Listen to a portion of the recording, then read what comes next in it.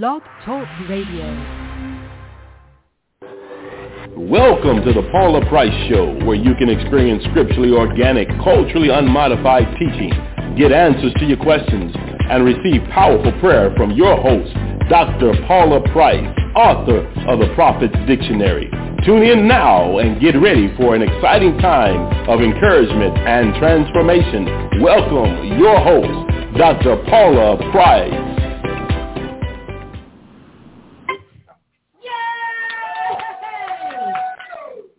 For those of you watching, this show looks the same every week.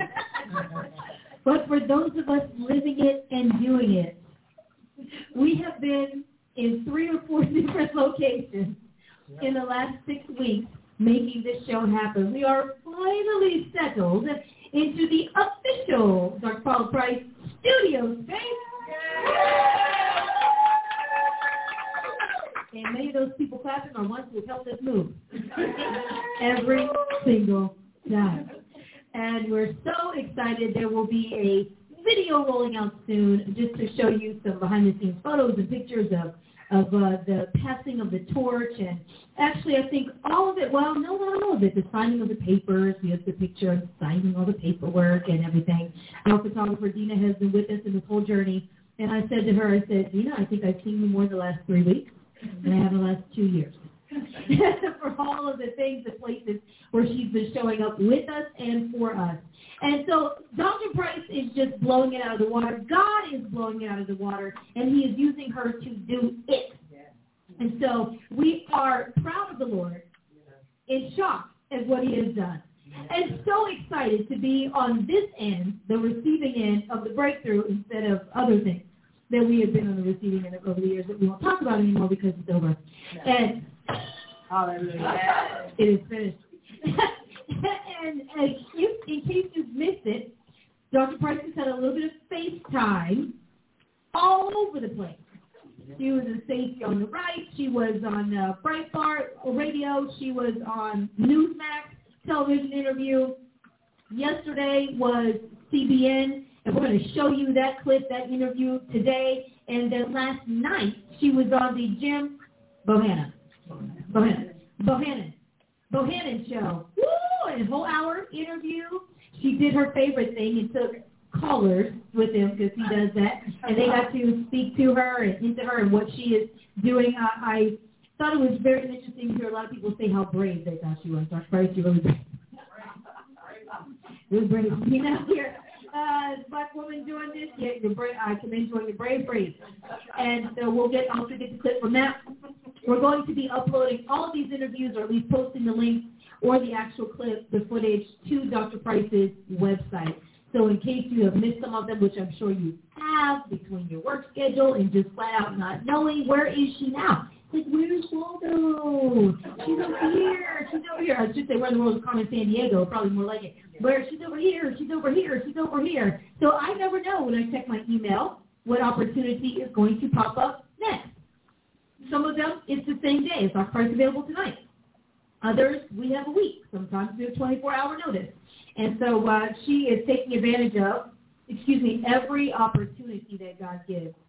You know, there's some other ones that might show up, but the ones that he gets, in order to get this wisdom out there and to be on platforms that are, I think this is a real testimony, because so much of the time, and we've all heard it for years, that the world doesn't want to hear, the world doesn't want to know the truth about whatever God is saying, and you have to soften it up, and you have to change it, and you have to modify it. And in these perilous times that we are in, people want to know the truth. Who is not afraid to speak the truth? And it's a shame that the greatest fear tactic of changing the truth has come from the church. I mean, there's always a demonic warfare, opposition, the devil, and whatever. He does what he's done. But to have that intimidation largely come from inside of the church, behind closed doors, the meeting after the meeting, where it's all amen on the stage, and then you go in the back, and somebody is telling you, but you know you can't actually take that to the world. I mean, you know you can't. Years ago, probably 15 years ago, Dr. Price said the whole council Not the council we have now. None of these people are with us, okay? So it's not the ones we have now. The council, tell her, now, this message is not for sheep. This message is only for leaders. The congregants won't want to hear that. You need to change what you're doing. Just prophesy. If you would just prophesy, because, man, every time she went on a prophecy roll, boom, numbers blowing out of the door. Prophet Norman was there. Numbers, people coming from all over the city. Prophesy. Taught on the soul. As long as she taught on the soul and prophesied to people. And just like Jesus, she preached that one message about, I am a founding apostle. And we found ourselves by ourselves. Just like Jesus. And you know what's interesting is the court who was with her said, go with God. We weren't in love with all those large numbers and all that kind of stuff anyway, just to have it. Go with God and what he told you to do, because that's why we're here. If you can't get it right for you, you won't be able to get it right for us. I want to tell you, if you are under a leader that you are pressuring to change what God has told them to do, if they can't get it right for them, they can't get it right for you. So we're going to take a moment. Good morning, everybody watching and tuning in from all over the place, to watch this clip from the CBN interview she just did. When was it? Monday. I think it aired on Tuesday. But okay, Monday. Okay, the days. Where are we? And so she did this interview. It's a few minutes long, addressing purity in the church. Are you ready? Assistant producer over here. PIC Rachel. When people meet her, they're like, you Rachel.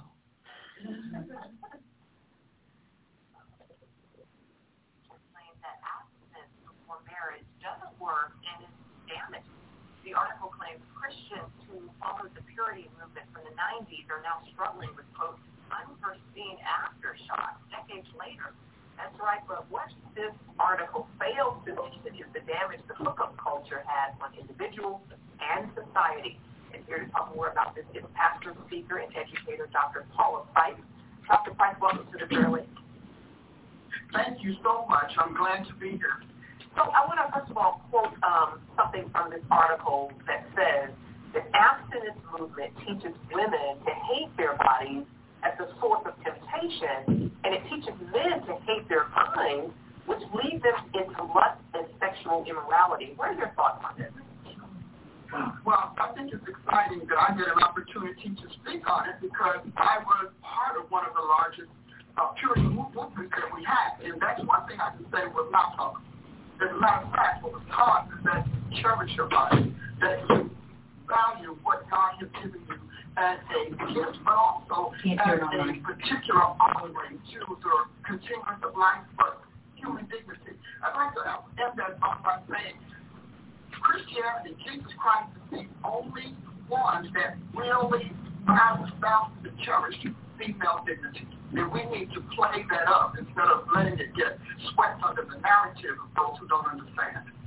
Dr. Price, can you explain how the hookup culture is a trap? Pausing for a moment for tech, getting the sound so our online family can hear. Okay, maybe that's it. Okay, let's see. Please let us know. I'm sure you will. You're talking about no sound.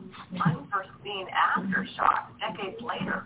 That's right, but what this article fails to mention is the damage the hookup culture has on individuals and society. And here to talk more about this is pastor, speaker, and educator Dr. Paula Price. Dr. Price, welcome to the prayer list. Thank you so much. I'm glad to be here. So I want to first of all quote something from this article that says the abstinence movement teaches women to hate their bodies as a source of temptation, and it teaches men to hate their minds, which leads into lust and sexual immorality. What are your thoughts on this? Well, I think it's exciting that I get an opportunity to speak on it, because I was part of one of the largest purity movements that we had, and that's one thing I can say was not taught. As a matter of fact, what was taught is that you cherish your body, that you value what God has given you as a gift, but also as a particular offering to the continuance of life, but human dignity. I'd like to end that by saying Christianity, Jesus Christ is the only one that really bounds the church and female dignity. And we need to play that up instead of letting it get swept. Okay. That was me. Okay. Well, we're going to work that out. We'll bring it back next week. I mean, it's not like we don't have the footage, and so we'll figure it out. Why we can hear it and you can't. It's a great interview. Sorry you missed it. All right, we'll post the link up on Dr. Price's Facebook, and you can watch it, and we'll put in there. It's 4 minutes into the show is her interview about that issue. And part of it, when she was talking about cherishing your body, cherishing yourself, and how we used to teach people that, and now it's about wasting and expending and how many people you can run through before you commit to marriage, if you commit to marriage, wondering why you can't make a marriage work. I'm thinking the aftershock, people talk about the aftershocks of purity. Oh, you got it now? Okay. There's a prophet in the house. There's a prophet in the house. Come on. Because Jesus starts everything with a prophet. So let's try it one more again.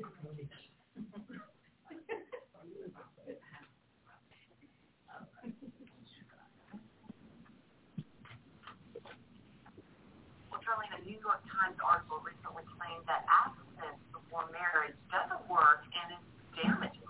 The article claims Christians who followed the purity movement from the 90s are now struggling with, quote, unforeseen aftershocks decades later. That's right, but what this article fails to mention is the damage the hookup culture has on individuals and society. And here to talk more about this is pastor, speaker, and educator Dr. Paula Price. Dr. Price, welcome to the prayer link. Yes. There's sound. Thank you so much. I'm glad to be here. So I want to, first of all, quote something from this article that says the abstinence movement teaches women to hate their bodies as a source of temptation, and it teaches men to hate their minds, which leads them into lust and sexual immorality. What are your thoughts on this? Well, I think it's exciting that I get an opportunity to speak on it because I was part of one of the largest purity movements that we had, and that's one thing I can say was not taught. As a matter of fact, what was taught is that you cherish your body, that you value what God has given you as a gift, but also as a particular offering to the continuance of life, but human dignity. I'd like to end that off by saying Christianity, Jesus Christ is the only one that really values and cherishes female dignity.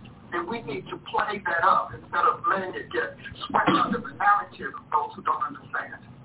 Dr. Price, can you explain how the hookup culture is a trap for women and even for men?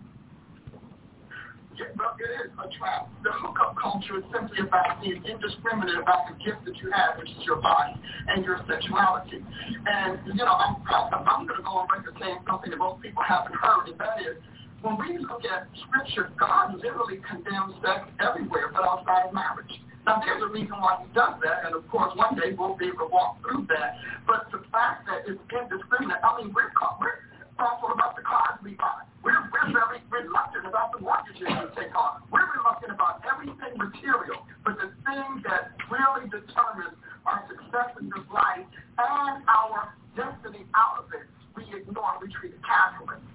Amazing. Dr. Price, do you think the church is doing a good enough job at showing the benefits of waiting until marriage? I do not. I think the church unintentionally and certainly unwittingly became by indulging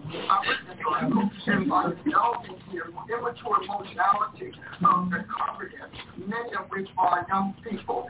I think that many parents, and that's in the days past, many parents get very absorbed in their children's emotional discomfort. So anything we can do to appease them and placate it, we do. We give them cars too young. We let them handle relationships too young. When I think about dating and hookup and all of this, I think if we have a 55+% divorce rate, how helpful is this to that end? What message would you share right now with young people who are facing somewhat sexual temptation? the one thing I would do is I would say shut off the world. You realize these temptations don't just happen in peer-to-peer contact. These temptations also take place in video games, in television, in movies, in all sorts of, even school things like that. If you're not wanting to be involved with something or infected by it, you usually keep your distance. If broccoli makes you sick, you stay away from it. And so my first thought would be to find ways to replace, not to isolate, because isolation makes you vulnerable, but find ways to replace all of that time spent on subliminal messages that are seducing you to destroy yourself. Wow. Great word. Dr. Price, thank you so much for being with us today on the show.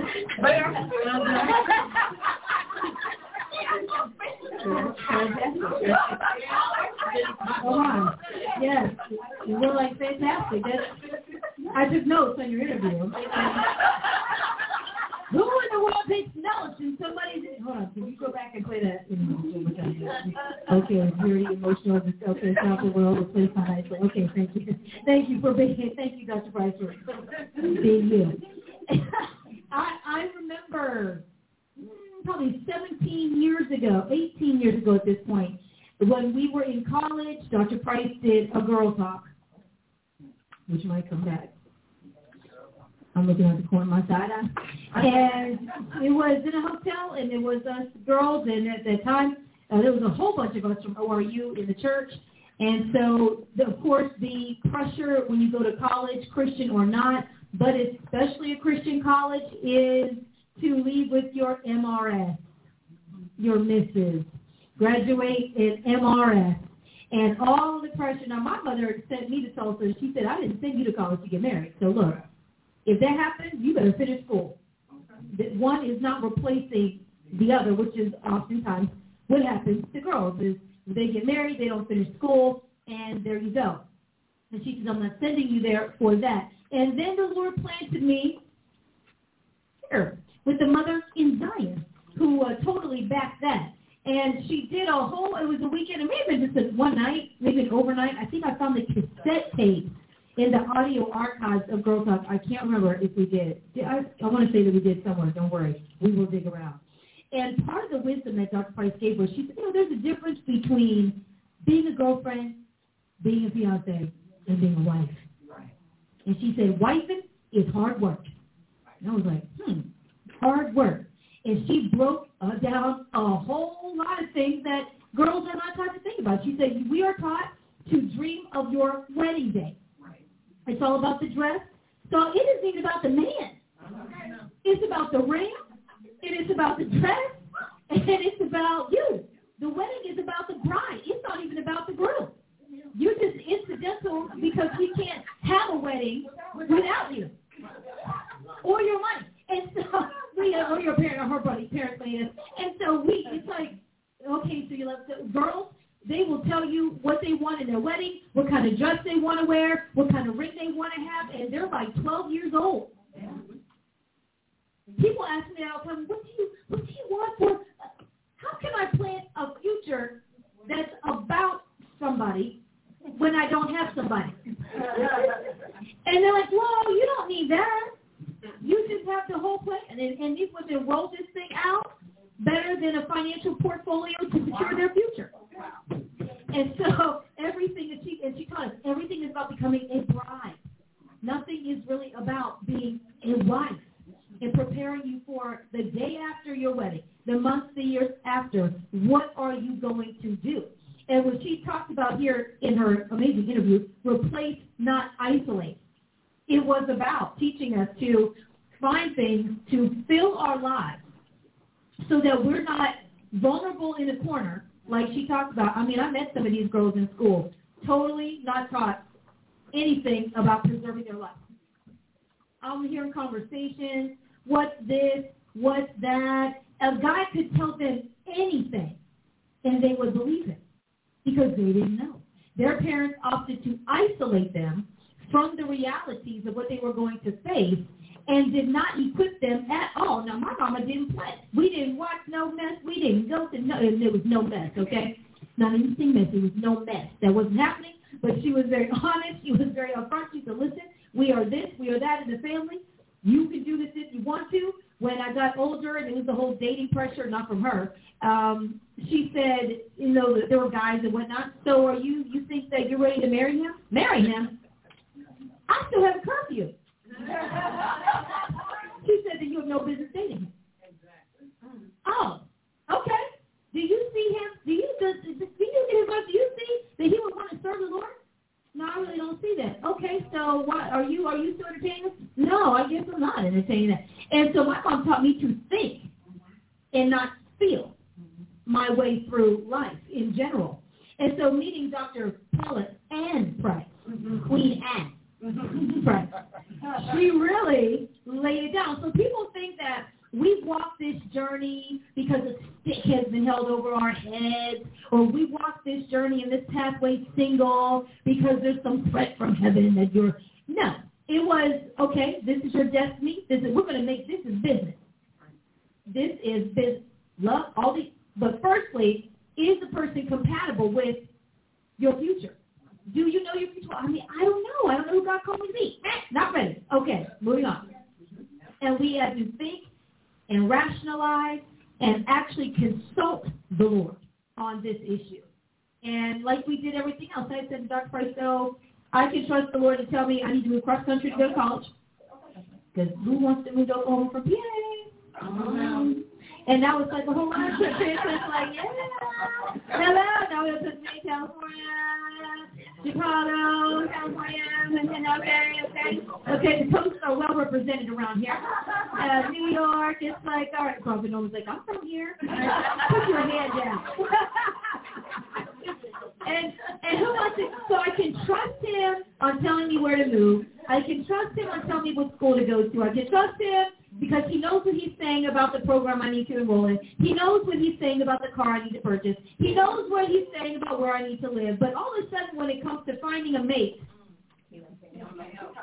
it's a mystery to him, too. And it's a dating mystery. I mean, this is how we serve this up to people. It's a dating mystery. Who knows? Maybe God knows. I mean, I'm just going to have to go through 15 people before I can really see what and who and everything else. And I'm like, that's ridiculous. That's propaganda. And it's propaganda to lead someone to a ditch off the edge of the cliff with the wrong person. And so, hey, thank you.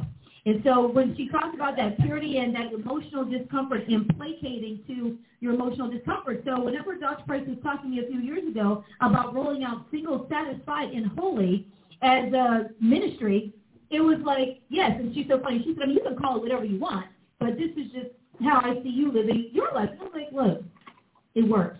Now, people trip all over it. Single, what is it? The whole single, happy, single, satisfied, and holy. The single life, so single, satisfied, and holy. Holy. So just don't forget about that holiness, please. All right, because some people are single and satisfied because they're not really holy. And so, when you're rolling through that, showing people, men and women, how to live your life as a single person, whether you want to be married or not. This is not an anti-marriage ministry, but it is if you are single, how can you be satisfied and how can you be holy in that life? There are people who have been married more times than we can count. Some people have been married enough for all of us. You have widows, widowers, divorced. I mean, there's a whole lot of reasons that people end up being single and don't know how to be there. I had somebody say once to me after one of these events, I don't like being single. I don't want to be single. I haven't been single. Bouncing from one boyfriend to the next, to the next, to the next as a grown person. So she's single. She's usable. She's right. She is. She's usable. And that's exactly what she wanted, and that's exactly what she's doing with her life right now. But then there are others who are like, you know what? I don't know how to be single. Because from the time you're a kid, you're groomed that you are not, you complete me. Come on now. I thought when that line came out of the movie, you're not complete without somebody else who, when we look at the stats, wrecks your identity, or maybe you're the identity wrecker. Right. Because you know, not everybody's a victim. Somebody here is doing damage. And in the room, everybody's always the victim in the room, but somebody's a serial dater. A serial dater. Okay, you just running through them. So there's people on the giving end as well, people who don't know how to function without that other person who, when you talk to people, I just don't want to be alone. I just don't want to be alone. And so in Single, Satisfied, and Holy, a lot of what we talk about is how to build a fulfilled life. So if you do bring somebody into it, the expectation on them is not to be your all in all like they're Jesus Christ. Because that's how we do. I just want that person to complete me. I want that person to fill the void. I want that person bad. Putting pressure on another human being to be all the things that only Jesus Christ can fill anyway is not going to work. It's not even righteous. It's not fair. It's not just. It's not anything. And it is not going to work.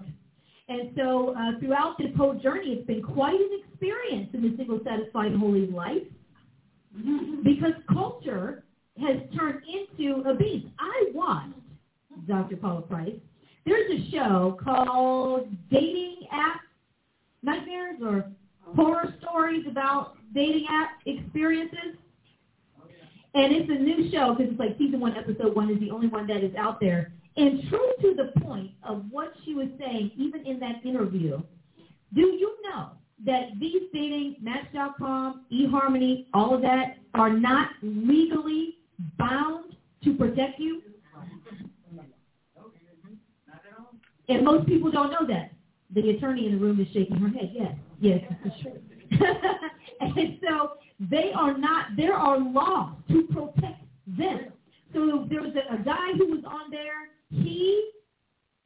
3 years after a woman broke up with him, he goes and kills her. Wow. Stabs her to death. Beats her head in. And then goes to another woman. He had a whole list of people who had crossed him that he had encountered for 7 days through this app. Went on like one date. She followed all the rules, meeting in public, wait time, whatever, exchange numbers. And got very possessive after 7 days, and so she cut it off. That was nothing. 3 months later, he attacks her in her driveway. Stabs her. The only reason he stopped stabbing her was because the knife broke. In the head, in the face, in the chest. She has scars. The scars that if you didn't know, you wouldn't know, but scars in the face, all kinds of things from 7 days. And so when they got him, and the way they got him was something so crazy, but he said, well, he had his list of people who did him wrong. Total psycho. And he went to fix it with them because you cannot keep walking around if you hurt my feelings. Oh. And it was just a matter of fact, like we order a pizza to him. And you know that they could not bring charges up against, I think it was Match.com, and it was through one of their other subsidiaries. Because kind of it's like the big umbrella ones own all the little guys. The big guys own all the little guys. It's true. Anything generic is most likely owned by some big name. And so when you think that I don't do big name brands because I don't support them, I want to support the little guys. Men too. Anybody ever see The Devil Wears Prada? Yeah. The blue? Yeah. You talk about the blue. Oh, yeah, you think you're so uppity because you don't buy this, but that little thing you found in the we did that too. And so it's the same kind of thing. And the people were shocked to discover in court that they could not hold these companies accountable. One woman reported the guy. This guy drugged me. She woke up unconscious from being unconscious on her door stoop. Known there was sexual activity that had happened. Couldn't remember a thing. And they had to use the security of where she was to follow her on camera. And she's totally out of it for a couple of hours and does not know. And ends up, the guy drops her off, picks her up, rapes her in the car. I mean, the whole night. They could not hold them accountable. And on a technicality, they got off the hook. And so the whole dating culture is a dangerous game. It is very dangerous. It goes against every rule that we have told people makes sense to protect yourself, doesn't it? Right. We say don't talk to strangers. Just have sex with them. Don't let somebody sit. These are people who won't let you drink after them in a cup. You're hooking up with somebody around the corner. Right. But nobody can drink after you in a cup. You see how this doesn't make sense. Don't trust them. Don't invite people into your house that you don't know unless it's a hookup. Kids in the house, people, strangers, all over the place. You can tell this is a real devil because we have overridden every protective measure that we have set forth to protect ourselves in the name of we don't even know what. To not have the all-time worst thing ever, the stigma of being single. And I might add, a media pump stigma. Yes, that's what I'm saying. Is the media pump stigma. Uh-huh. Oh, you mean you haven't had a date in 3 weeks? Yeah. You mean somebody has not defiled you and you haven't defiled anybody for 3 whole weeks? Man, how can you do it? Wow. How can you do it? Oh, no. Remember when the whole corona, when it was still corona, before it was COVID? Yeah. Whenever it was coronavirus. It became the China. And became the China. When it first rolled out. Now, they're telling us we can't go to church, we can't fellowship, we can't do whatever, and just telling people to have safer sex. Just be a little extra careful when you go out with it. But we can't even come together and have Thanksgiving dinner. No, and if we behave ourselves, we might get to cook out in July. If we're really, guys, really, we might be able to get together. We'll have a cookout. And I love the thing when people say, we stop cooking out. You get to bring her up to cooking out. We stop cooking because I know we keep cooking. It's true. And so, I mean, I know somebody who got out of a crazy relationship. Literally, she was collapsing on the floor because the guy he broke up with her was not healthy. Was not a healthy relationship. And I said, I think you need to just find yourself for a couple of years because you're just bouncing and bouncing and bouncing from guy to guy. And she's like, don't say that to me. Don't say that. I just can't receive that I can. I was like, well, go on then. I'm just saying that this isn't working for you, though. You are literally doubled over in a chair and can't minister at a conference because your man broke up with you with some other girl, some whatever, chased somebody else. He breaks up with you abruptly and turns around and marries somebody else. You're totally wrecked. How can you tell me that is a better alternative? Because in the while that it worked, it was just beautiful. Wow, crazy. I don't believe you. I don't believe you. Somebody's lying here. Or everybody's lying. You're lying, he's lying, they're lying, and you are attracting liars. Because you want a lie. You want a fantasy. You want something that isn't true. You want something that isn't real. You just want to force it to make it happen. You want to force it to do whatever. And so I'm thinking, no. And now it was challenging people to really think about what they're saying. And this is something we learned with Dr. Price. Let's think about what you're saying when you're saying that, or what you're unsaying when you're saying something. So you're saying that the best thing for you is to be in a terrible, horrible relationship. That is better than being single. It's better to have somebody whoop your natural behind. It's better because, hey, at least you have a ring.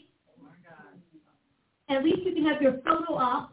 You can have your moment. You can have your wedding. You can have your reception. You're saying that's better. Now, we're confronting the nonsense of what is being taught today, not against actual marriage with which God put together. As Dr. Price said, I'm not against marriage. I'm against dumb marriages. Okay. The wrong relationships. And the statistics prove we stupid in this area. Just between the number of divorces and how many people are shacking. Right. So they don't have to get divorced. So they don't get divorced. They just break up. It's cheaper. That way it's cheaper because busting up a marriage is expensive. When you don't have anything, it's expensive. I'm like, my goodness, some people think, why is it taking you so long? It's taking you longer to get divorced than you were married. Wow. So now you're still paying off your wedding that you couldn't afford, and you have to pay off your divorce. I'd be so mad. so mad. Oh, I told Dr. Price years ago, I'm going to do this marriage thing once, and it better work. Once. I knew as a kid. See, people think there's some religious control. I knew as a kid, I'm one and done. One and done. And I told the Lord, if I have to wait until I'm older, did I know? then fine. But this, I'm looking as a kid. I'm looking at what my mom went through in divorce. I'm looking at other kids. I'm like, this is for the birds. Just running around looking at my friends and breaking up and boyfriends. And why is your hair this color? At least if I change my hair, it's because I want to, not because some man is telling me how to look, right? Come on. I just like to change my look. And then identity crises all over the place. Married, divorced, kids by X amount of people. And I'm thinking, how is this? This isn't a good return on your investment. Let's just bring it down to business. What is your ROI in your relationship? So you dish out this, and you dish out that, and you dish out this, and you dish out that, and you walk away with debt, soul debt, devastation, finance, y'all moved into a house together, blended families together, and the thing is blown out again. And so you're dealing with all of these things. This system does not work. And yet we want to say that God is so antiquated. It's more of a custom. Hold on, she don't bring it back up. The custom. We have to recognize what it is. It's a custom. It's a custom. Dating is a cultural custom. And this is why this is the Paula Price show. Yeah. It's really a cultural custom designed to destroy. We think it's to destroy marriage. It is. Marriage, the destruction of marriage is collateral damage. That's byproduct. Okay, so that's not it. It's to destroy future and house unclean spirits. That's why everything about it is unclean. Yeah. And when we say unclean, people are like, I don't know what you mean, David. Y'all call sex dirty yourself. I'm not even knocking. Boy, I get dirty. I like when you call me that. You don't stop saying it. I like it when you say it. You're getting that. Cuss me out. Bite me. Cause me abuse. Now this is it. You got to know it's devil. Yes. The devil always want to hurt. Everything about a devil is to hurt. To hurt you. Come on, 50 Shades of Grey. It's to hurt. Line you up. Oh, yeah. You say I'm being nasty. Look at this nasty girl. Come on. And you don't care where it is. You have sex in the nastiest places, on the street, on a dirty wall, in a funky hotel. There is nothing reverent about it. Wait a minute. Tyranny, talking about screaming. She's screaming right now. You know, they say we vilified. Are you kidding? You and the dirtier you can get, the better it is. You know, it needs dirt. It needs filth. It needs grime. It needs uncleanness. It needs disease. It needs all of that because sex is a demonic transit system. And that's why you have to be in marriage, because only in the marriage, with the spirit of marriage, is the condemnation taken off of it. Mm-hmm. It is so powerful to God that we do that you hear in Malachi 2, it talks about the spirit of marriage. Yeah. And only under the spirit of marriage does God get a holy seed. Mm. I'm just like what the man said. I mean, we don't even have to go deep. Under the spirit of marriage, God says He's made it one, but He chose this mate and He lifted His curse off sex. Oh, that's good. Which is why you get diseases from it, because it's cursed.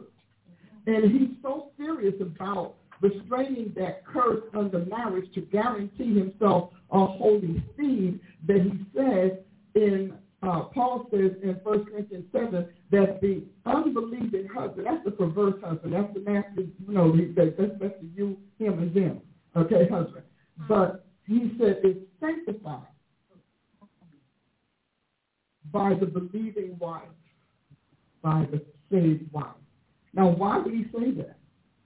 I mean, God wants all to be saved, but why would he say that? Because the intimacy of the marriage bed is to produce a holy seed. God doesn't want to contaminate the seed or the offspring to come from that marriage, even though you have a forced mate or spouse. Wow. You can see a biblical example of that in Hosea. Mm-hmm. Hosea marries Gomer. Mm-hmm. And Hosea's purity is what God locks in to protect the family from Gomer's prostitution.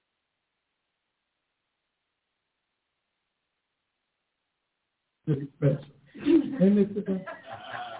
But I want to say that because now, to me, a thinking person, And today I'm talking about God being a thinker. But don't lose your question because I know it's going to be good. But a thinking person would say, why does a 3-year-old need to know how to do this? Why does a 7-year-old? Why does a 10-year-old? Why is it mandatory for little boys to masturbate or to little kids to masturbate and waste their seed, waste the life that's in them?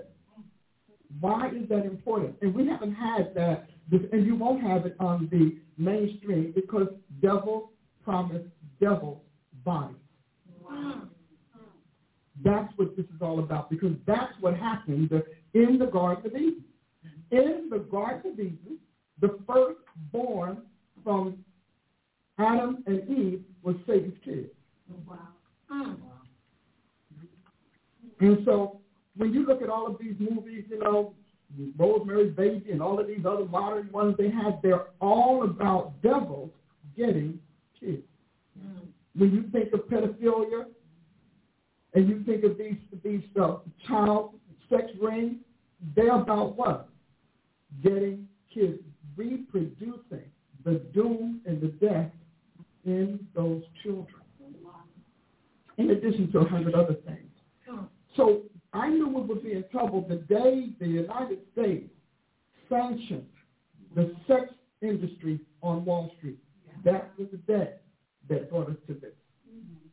Because you literally took something that can't be managed or regulated, that is totally illicitly managed and practiced, and you made it you gave it the status of a safe institution. When we did that, this was the only place to go. We could only ask in. And you could say, well, you know, the women want to. Well, it doesn't make a difference whether they want to or not. You understand the serial killer wants to kill. Yes, they found a way to restrain that. I don't understand. Or at least to punish it because it jeopardizes society. Right. So if we have that, which of course we do, if that's what we have going on, then we need to recognize that our country did this. Now, they may have done it unwittingly. They may have been duped and tricked. But the bottom line was the minute we did that, we threw us into the domain of sexual destruction. Under that, we got Brother Kinsey, who came up the country's, maybe the world's first sexologist. We ended up opening up a whole new field. Yeah. And so if we criminalize it, then we can't popularize it. Right. And any time they decriminalize something, it is to popularize it. And you need to find out where the death is. That's good. And where the doom is. Now, there's no question. Which is also the argument about drugs. Decriminalizing. But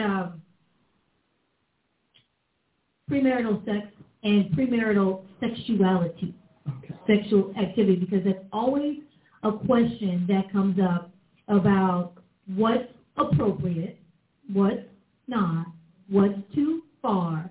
So is holding hands okay? Is a good night kiss okay? And you addressed this with us a long time ago, but it's still an issue and still a topic of people wanting to know, well, how far can we go? And my question is, why do you need to go? Right. I'm going to start with that. Why do you need to go? You're not married. You're not taking care of each other. You understand that indiscriminate sex is the only activity parents encourage their children to have and pay them to do it. Yeah. The parents pay them to do it. Because when you get married, you have to pay for sex.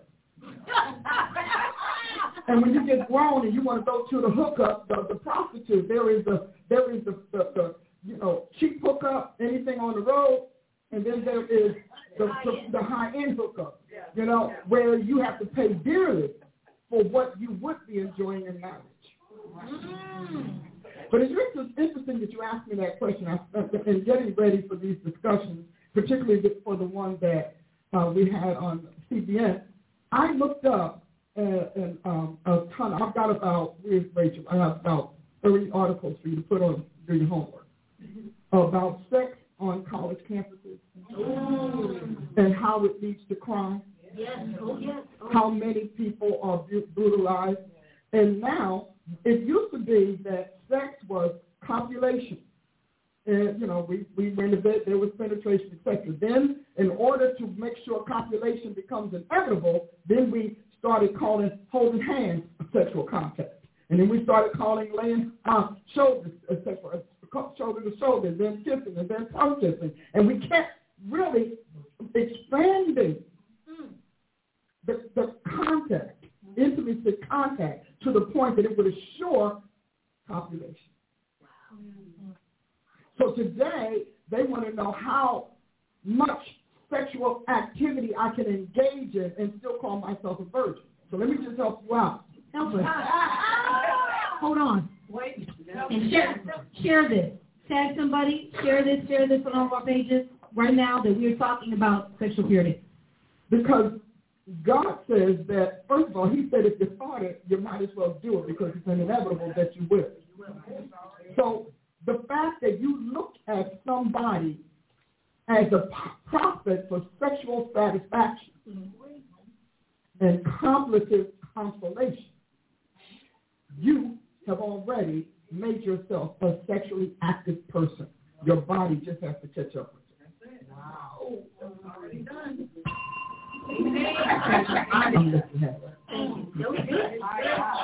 See, your body, nothing happens to your body that you do not first process and authorize inorganically in your soul.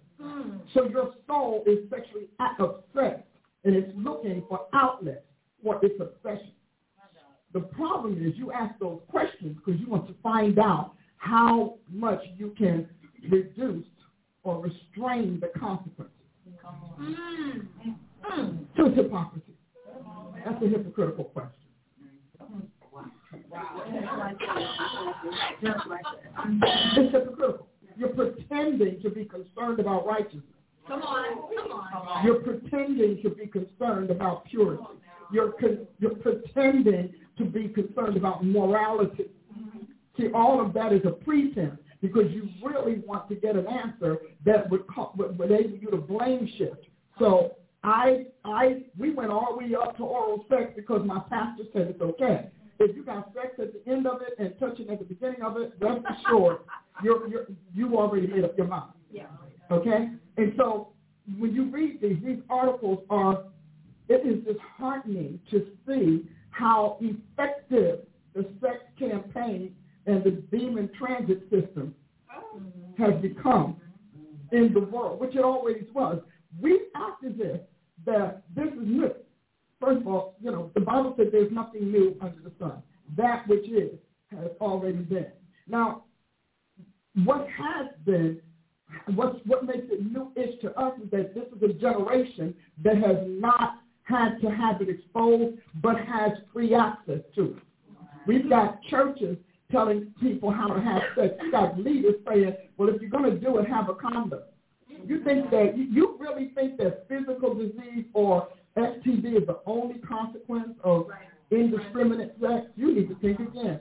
Because Paul says the thing about sex is that you take it into your body. Nothing else stays in your body that you do to it, or that cannot be medicated out of your body, but someone else's sexual material.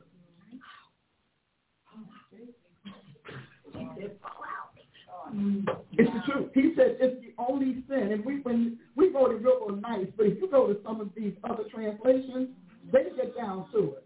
And so why would he say that? He said you can eat bad food, and there's a way to get it out of your body. You can breathe bad air, and you can pretty much let it excrete. There's an excretion point or a release point of everything, but not sex. So what is it about the sex material, the left behind sex material that cannot leave your body? That means that it assimilates somewhere in your body.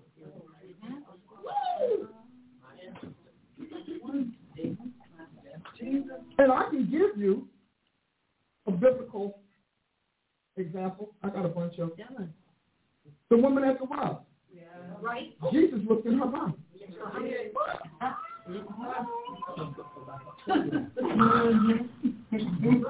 Come on. When people go ahead, hit that Liberty Bell because she's dying over there. She's dying over there. Help her. You can't. Yeah, that's the Liberty Bell moment. You feel Okay. That works out. Okay. Just get that out of the system. So understand that God knew, for example, God would say about the king. He'd say, so-and-so was king and thus was his mother. Why was that important? Who really cares who his mother was? I mean, unless your mother going to be the queen mother or something, and that doesn't always happen. But he would say that. Why? He would track the seed and track the mitochondria. Wow.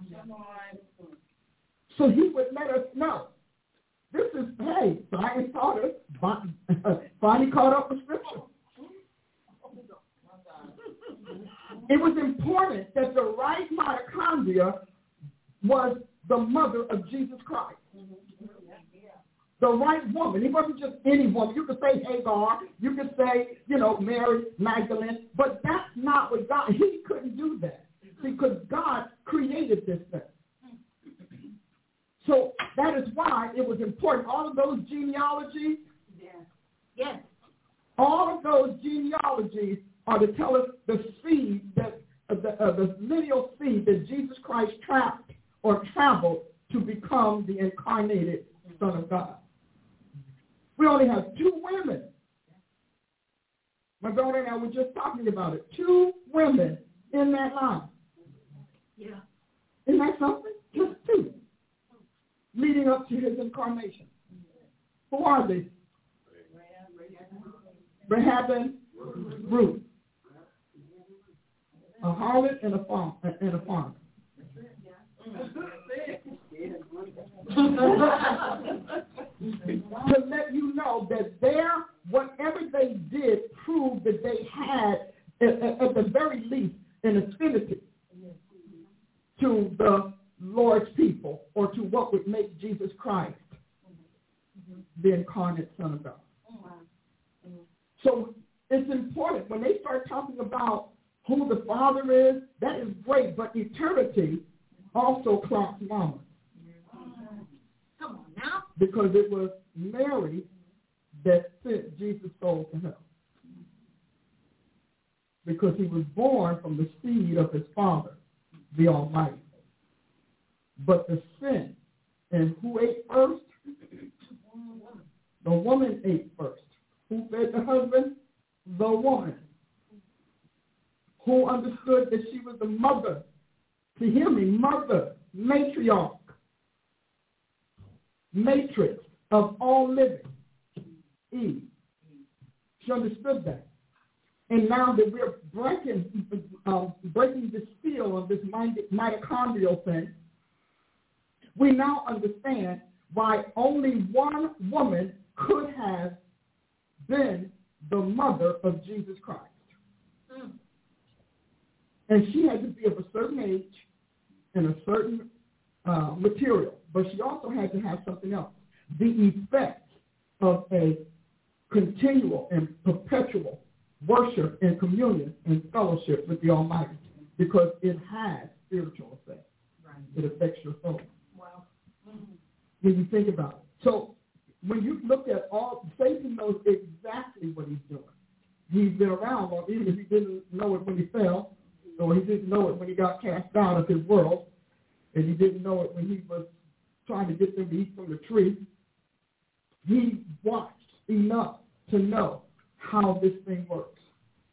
When you think about all of the diseases and the afflictions and whatever that are on us today, the one thing God said in Deuteronomy 28, he said, if you obey me and you obey this covenant, I will let none of the diseases of the nation. The more international we became, the more diseased we became.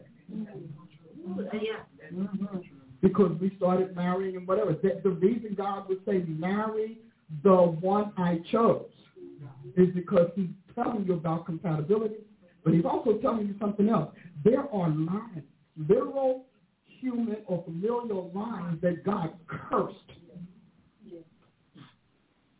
And just because we're riding in cars and flying in planes does not mean his word is going to return to him void. There are times that God will tell you, Don't marry him. No, you don't want to sleep with her because that's not. And you know what? Satan is smart. He tells you that's religious. Come on. That's true. Not preventative. That's religious. You know, because we don't even understand the purpose of law. So when I was reading this and I watched, you know, because the purpose of laws is not, first of all, law is only for the wicked. Right. Now, the codex, you know, the scriptural part, he said, but the law was not made for the righteous, because the righteous is moved by love. If you love me, keep my commandments. So if you love God and your love is active and dynamic, the things that would tempt you don't even move you. Like they're like a fake temptation. Because it's like, you know, it's kind of like trying to tempt a gay man with a sexy woman. I mean, that's kind of useless. At best, they're going to swap makeup ideas. You know?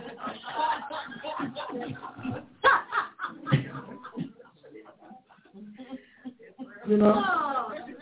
I get a little script work, so how does it feel when you get cramps? So when I want to pretend I got him, it's believable. But, you know, no matter how sexy a man is, it's very hard for that man to tempt a lesbian who's committed to lesbianism. It's like, yeah, well, okay, so tell me, how do you bulk up? That their conversation is on emulation. Wow. Wow.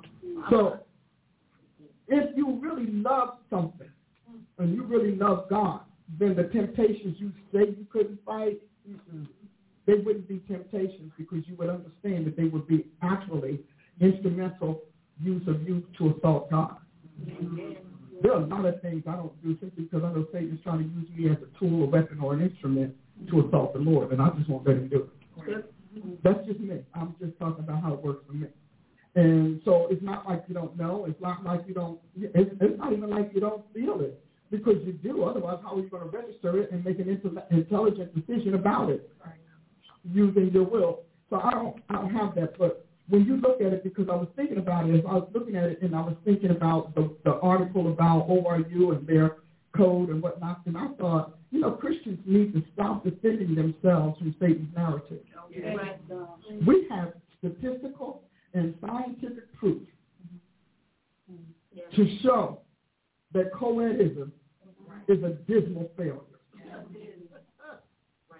We've got proof that it's a failure. And so they want to celebrate it on its maximums and say that our concerns are minimal. But that actually that's an inversion, because what our concerns are maximum, and it's a minimal amount of them in college that do not participate in the parties. They talk about the drug abuse. I'm going to do a whole thing on it, because I thought, God, this is crazy. I remember when they said that colleges were going co-ed, and I said, boy, that's another coup. And I wasn't even believing in God like that, but I knew that was going to be crazy, because I figured how kids are in high school. So it was up in the ante of high school to college. And so, you know, and the fact is, and I don't know if anybody you all here are able to say, but they talk about how the judgment center of a human being is not fully developed until they're what? 25 to 30. 30. Now they dropped it down from 30 to 25, because you know what, just like they changed the LGBT thing. But when you think about it, and anything that's going to make you find its legitimacy in Scripture, they're going to pervert. Yeah. So 25, if we say 25, even at 25 years old, you still finish college, at least undergrad. And you've learned some rules of life along with the facts of life, along with the foolish acts of life. And so they gave numbers. The average college girl has had somewhere around 7 sexual partners throughout her college life. That material goes to the marriage bed. Because remember, it can't leave the body. And it can't leave the body because it has a code of reproduction. and a code of compulsion. See, because he says to Eve, I will greatly multiply your sorrows. And in what? Pain, you will have some children. Childbirth. And even though it's a sorrowful existence to be a woman, and even though having children is painful, he said, but your what? Your desire will what? You can't say no. Right now, they're just overlaying that compulsion with a sense of liberty and free will, but they can't say no. And so when you think about, so if you look at those three, and if God's word created everything that we saw, then we have to realize that his words are potent and present. And they cannot die. They are scripting and imposing themselves in his creation. So I was looking, when I thought about that, I said, well, wait a minute, hold on. Because, I'm one of those people, hold on.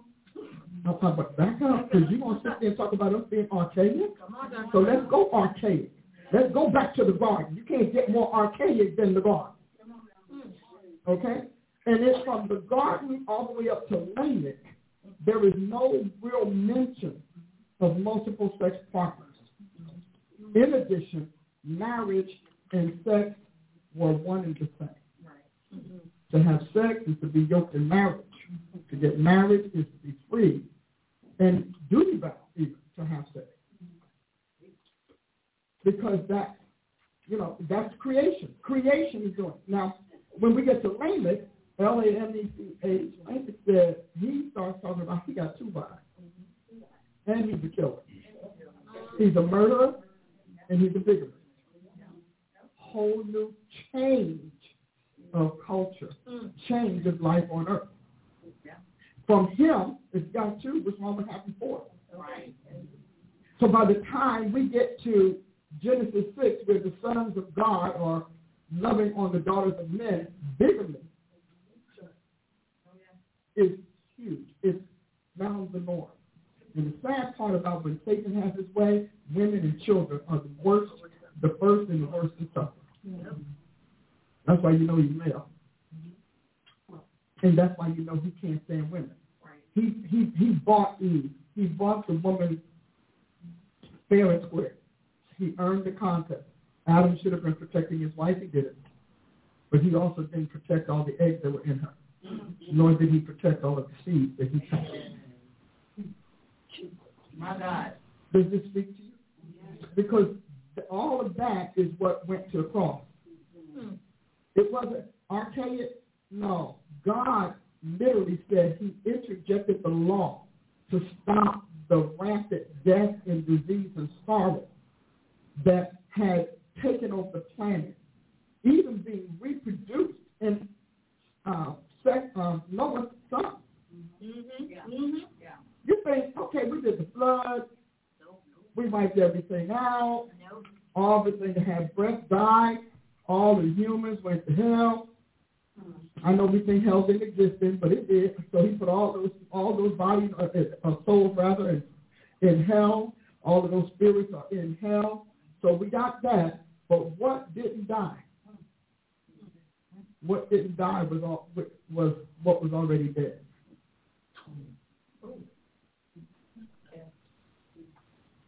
You like that? So what do we? Are you on? I'm thinking. You want to hit something? Huh? You just want to meditate? Can we finish the show? Go ahead. What didn't die was what was already dead. So what was already dead? The fallen angels. Wow. Yeah, wow. And the lies that they spawned.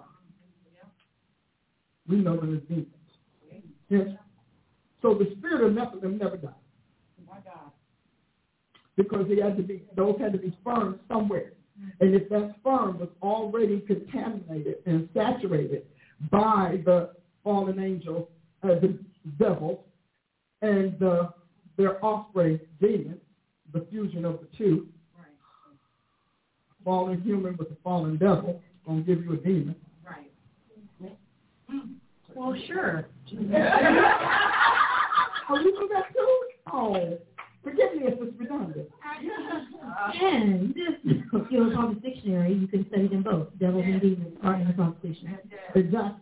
So when you think about it, since they were both are incorporeal and without body, and both needing body, as Noah, as his sons started reproducing again, they found homes.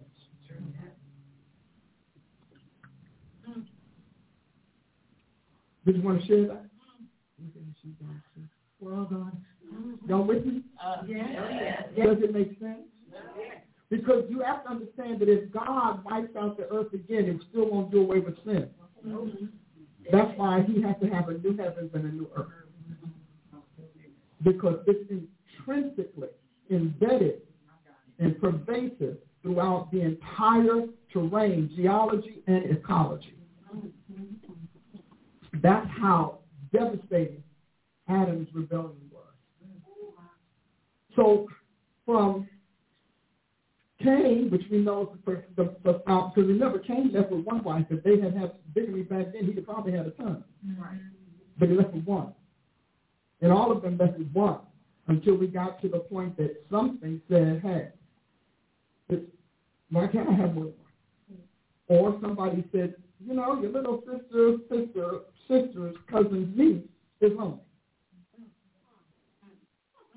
Or all these women are pregnant, we need some new wombs. Wow. See, why am I going this way? Because if you look at your screen, you will see, I thought I did. Did you?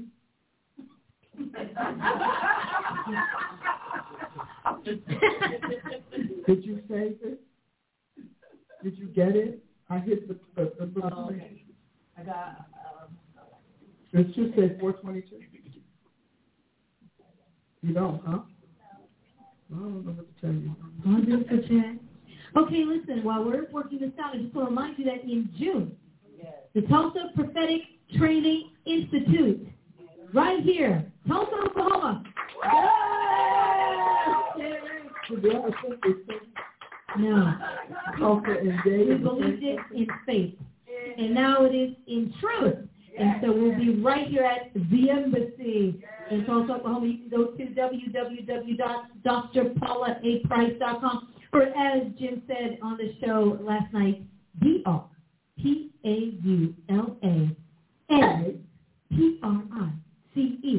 drpaulaprice.com. And you can go to events. That was live, right? Oh, yes. So it should be on our site? Yes, it'll be on our site, and it's actually on his website as well, because I know yesterday, the day before, it was up, the podcast. Mm-hmm. And so, great interview last night, but you can join us here in June. I know registrations are already coming in for TPTI. If you are in Tulsa, please register. Yes. Now. Okay? Right. And not wait until 2 days before, and then ask us for all the specials and deals that ended 60 days before you registered. Yes. I got it. Now is the time to save. Did you get it? Okay. Well, we're in a brand new building, which we thank God for, but we have to update internet because it's a very old building. It's a lovely building, though. It's not archaic, but it is wonderful. So it's taking its time cycling through all of our beautifully red brick walls. Yeah. So many red brick walls. But I want to continue to have the discussion. What we are accused of, which is being outdated, outmoded, archaic, as the list can go on, is actually us being eternal. Mm-hmm. You see, because what they're doing in college is what they did in pagan temples. Right. They turn colleges into pagan temples. Yeah. And they turn of the dating hookup culture and custom into pagan rituals. That's not archaic. As far as we're concerned, we're the progressives. We moved man from the obligatory destructions that were prevalent, the stronghold of the day. All of those spirits had ways of reproducing themselves. and had ways of entering and possessing humanity and populating regions. They all had them. So today, your college professor, or McKenzie, what's his name, that became the first sexologist, he was a restyled, modernized version of an ancient pagan priest and ritualist. So don't talk to me about archaic, because you're not doing anything new under your laws of today than what was compulsory under the era of paganism and mythology. That's why you keep naming things after deities, fallen ones at that. You know, they can't even name anything after come on, right on down to Zeus. Jesus and Zeus. Really? Zeus raped his kids, raped his daughter, beat up everybody, incest for days. It's still sex. You ever notice? It's still all about the sex. When you start dealing in mythology, you're dealing with sex. You're dealing with sacrifice, murder or killing, and you're dealing with sorcery, which is drugs. Sex, slaughter, drugs. The 3 S's. Hispanic. So when you start talking about it and you start feeling bad about, well, yeah, you know, no. The only reason you're tempted is because another God wants to draw you away from Jesus Christ. Needs your vessel to reproduce its mess. Needs your vessel to house another devil. Or to house a demon that will enable them to reproduce. Because that's what was gained in the garden. Satanic power of reproduction. So you walk around and you dress your kids up like the little goddesses so that they can be the little temple harlots. Well, you shall know the truth, and the truth will make you free, you know, to open their eyes and to turn them from darkness to light and to the power, from the power of Satan to God, that they may receive forgiveness of sins and an inheritance among those who are sanctified by faith that is in me. That is an apostle's job. It took an apostle to articulate all of that paganism, and it took one that had to be thrown into that world. So the original 11 or 12, as we include Messiah, they could talk about Israel's betrayal of Yahweh, and how the Lord Jesus Christ fulfilled the prophecies concerning him out of the mouths of prophets that preceded them. But it took a Paul to go into the Gentile world with that masterful Sanhedrin education to say, hey, God, this is what we're dealing with.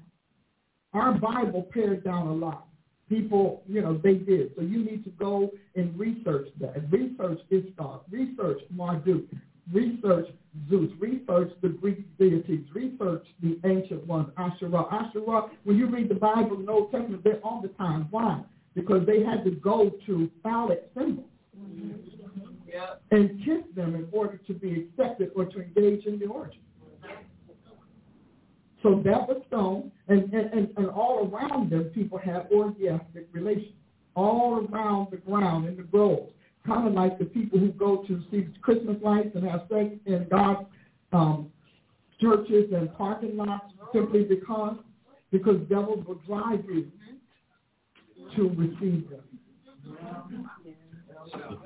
Wow. Okay. Well, if you're going to get seriously and talk about we're archaic, I'm like, chicky girl, do your homework. Do your homework. Look it up. Look at the dates of that. Look at all the things that you want us to liberate in our children and in our schools. They only had those things because they really just wanted, here's what they wanted to do. Safeguard their children. Give them a choice. And since they're not 25, shoulder some of that judgment load so that they would make good choices and good decisions and not engage in things that could actually ruin their lives. We never hear the downside of this liberty in colleges other than when you go online and look up the statistics. I did. I went online and I looked up the statistics for STDs and STIs. I looked up and saw that chlamydia is the highest one. for a progressive university. You bought it? Oh, we can't get it? All right. It just could be my machine. It's not a problem. So we don't realize that there's a strain of gonorrhea that is not able to be stopped. Okay? And we've got a lot of superbugs. We don't realize that a lot of infertility is PID, pelvic inflammatory defect, because you got 16 guys banging up on your bones. Come on. See, we have to say it so people can see it. Banging up on your bones, inflaming your pelvis area to the point, and so often, I mean, you can only have but so many, antibiotics before they just cease to work. So we only have so many of that. So you want to talk to me about archaic?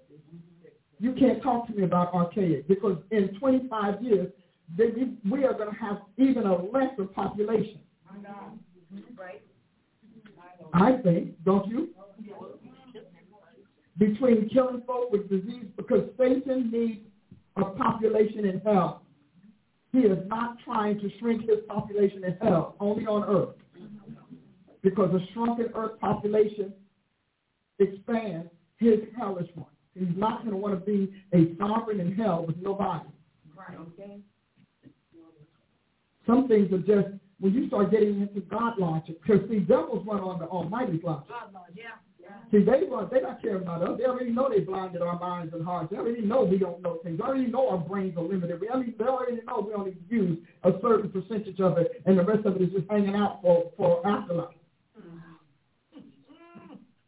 Is the truth? They already know it. You understand that they don't have the same conversation. Just like these quote-unquote high thinkers of our time, they don't have the same conversations we have. They don't even think about it. We think about limitations and frailties. We think about deprivation. We think about all of it. They think about how they're going to rule, how they're going to give their God, their deity, their worship objects, more human lives and the wealth of the world. Because that is what Satan offered Jesus when he entered the planet and realized that, wait a minute, hold on. Let me see if I can seduce you. Let me see if I can entice you out of your commission. Let's see if I can dangle the carrot out of it. Get a little temptation there so you'll decide that you want this brick and mortar realm more than you want all realms. Because, see, Jesus came having made it all, owning it all. But he suspended his ownership when he came to the planet because he had to get something that's more important, and that is the reason all of that was made, which would be you and me. So Satan is like, because he always does that with new leaders. I don't even know how people keep missing it. He does it with new leaders, new everything. It's the same thing. I will give you. You are the most ungiving creature God has. One of the things we know is that if you give us, it's a 250 give. Satan's witch, red herring, they came from the dragon. So I will give you all the kingdoms of the world and their glory. We're not just going to give you the kingdom. We're going to give you glory with it. If you would worship me. Now you can understand that he did not know the depth and extent of Jesus' significance and self-awareness. But because after all, you came as a mortal, so you must have lost your God faculty and your God recollections like I did. And so he didn't expect that, but what was he trying to do? And a lot of us say, that wasn't really a real thing because he's Jesus. He's Jesus in his spirit, and he's fallen Adam in his soul. There was a struggle, but it took God starving him to even make him susceptible to Satan. The man had to be starved, dehydrated, and worn out from fighting off wild animals that want to kill him and eat him for dinner.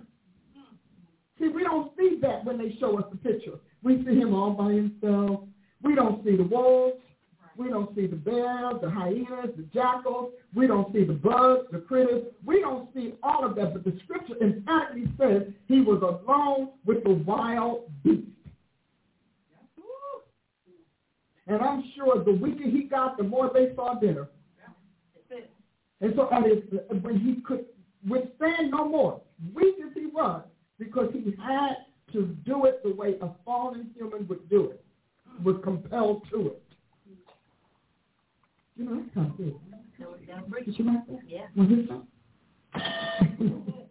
Just one little something?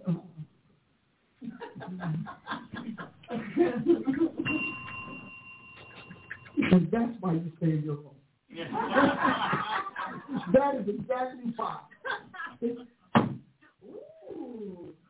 And then you bent it. I'll put it over here. I don't want to tempt you.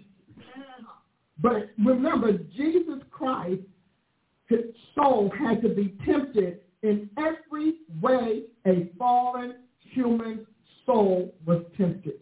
Everybody that ever failed him in his history had to have their temptation heaped on him. Because we love to say, but he was, no, he didn't get the power until he passed the test. That's true. That's right. So he went there, those feeble mortal soul, and he's 30, so he can make good decisions. Because at 12, his father told him, stop. Stop. Now, I hear people say, I've been prophesying since. I'm like, no, you weren't. You were mimicking. I've been preaching. No, you were imitating. Because you know what? You didn't know what you were doing. Because you did it you might have done it by memory, even by rote, but you certainly didn't do it by wisdom and intelligence because you hadn't gained it. Yeah. And Jesus didn't gain his power until he defeated him in all those temptations. And it would seem that the temptations actually condensed into those 3 tests, condensed the totality of what humans can do against their maker. Ego. Okay?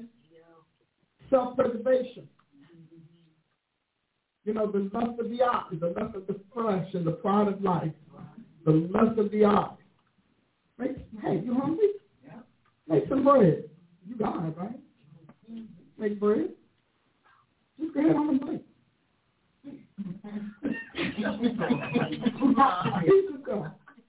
Hey, there's nobody here but you and me. Nobody will know. Just us. Hey, pride of life. You was big Jesus Christ, because I remember you from. You the big Jesus Christ. So, since I remember you from, see if you can still fly. Just go ahead. Just fall on that. Just see what you can do. Because you won't die, because after all, you're God's boy. I'm sure he won't let you die. And then, pride of life. Pride of life. Now, you know what? I could give you the world. I could give you the whole world and their glory. Translated, I'll lend them to you until I wear you out. Because worshiping him would have not only vacated the commission and broken God's law of worshiping idols, it would have given Satan access to his deity. He wanted inside of him, not outside. Wow.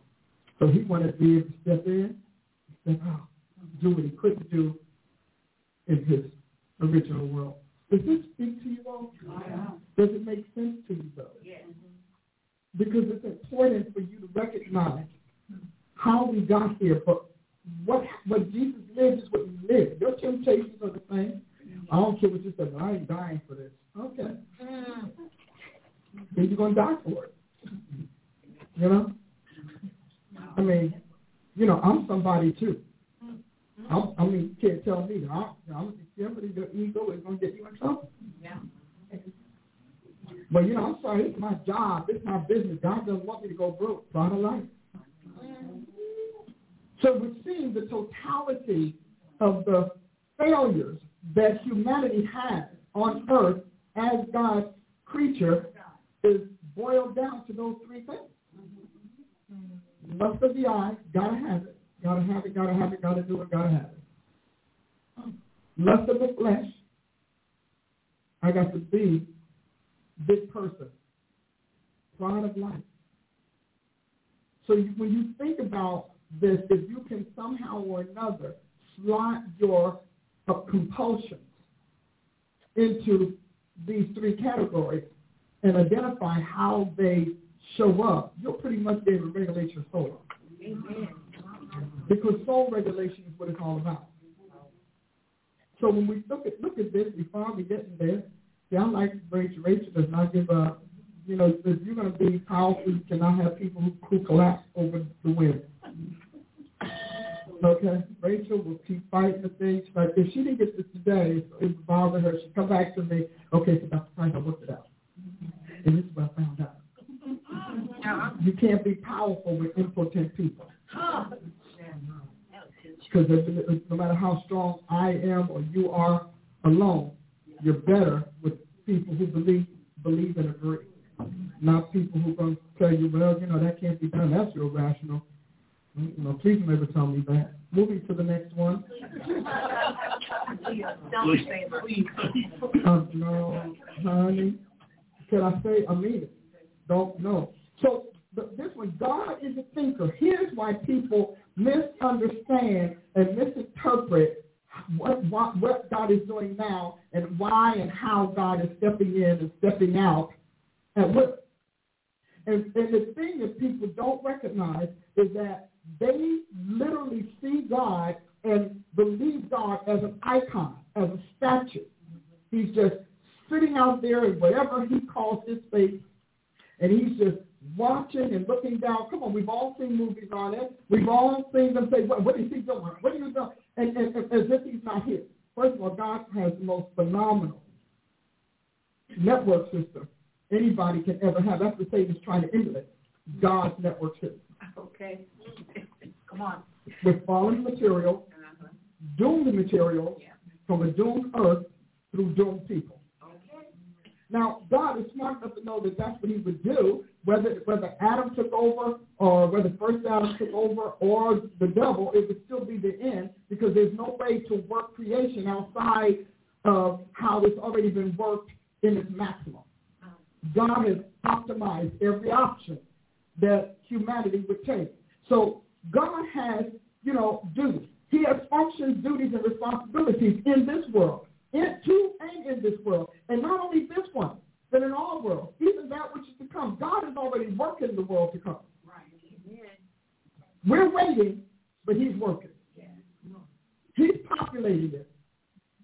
He's assigning your sketches, if you will, your scale models in there. You're already there as far as God's concerned. Everything you're doing on this planet is not to get you there, it's to keep you there as opposed to having you removed. Blot the name out the book. So, because God does everything holistically, and he completes it start to finish, beginning to end, embryo to adult or maturity, it's done. What you are working toward is your own right to stay there, because salvation gave you the grace and authorized you. That is why you're sealed. When you break the seal on your salvation, you jeopardize your place. So it's as if the parents have already built a home, or let's say a castle for their children. They're babies. They don't know they have a castle, and they don't really care.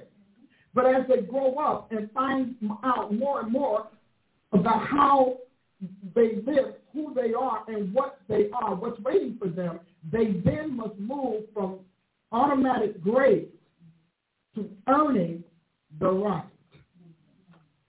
Now, you hear people say, well, you can't earn it. No, you can't earn salvation, but you better try. No, you got to earn eternity. Amen. You can't earn salvation. You can't earn the right to say, I believe Jesus Christ is the Son of the living God. I believe that he died for my sins. I believe that he rose from out. You can't earn that, because that's the free gift. The gift is entrance. Amen. But the responsibility is continuous. You must continue in this. Yeah. So there's a difference between entrance grace and continuous grace. Wow. So you have to continue in these things. Yeah. And if you're not moved away from the hope, so because grace brought you into the hope, I got to bless myself. Hold on. Just wait a minute. Terrible bookshop. Come on here. Hit that bell. Oh, you get it twice. There you go. Twice in one broadcast. She is there. So understand. So, but redemption, but even to with the redemption of our body, that redemption requires continuance. In other words, the finished product that God has your soul purging itself and working itself toward is already at the end. He has a model of what you will look like when you're finished. It's already at the end, in the world to come, in the age to come, in the world that are waiting to replace this one. See, he already has that. And we teach it to you like it's automatic, and then no matter what you do, you cannot bring Satan back into God's eternal life. And your whoring around is why he wants you to do it. You're sleeping around, your indiscriminate sex, and all of that, and not letting God purge you from that means he can't bring you there because there's no model for that in his life. Your template doesn't have that. I don't care how intelligent it sounds, he's brilliant. Because that's what God made him that so he can take down the planet. He's brilliant. He's experienced. He's an expert at sin. He's an expert at deception. He has to be because God will literally judge him again for letting you into his world. Satan has got to keep you out of God's realm. He's got to. Whoa. That is his duty. And he does a good job at it. His job is to see to it that you never make it in God's realm. Because he can't get back. God then made him the guardian. He's the door to hell, just like Jesus Christ is the door to salvation. He cannot let you know. That's his job. His job is to make you love him. His job is to make you lust for what he has. He can't give you life. He can only give you lust. So his job is to see to it that you lust your way out of that template, that you lust your way, and that you spin your way out of his redemption. Because you already exist in the future. Jesus came back in time to get you. He came back in time to get you.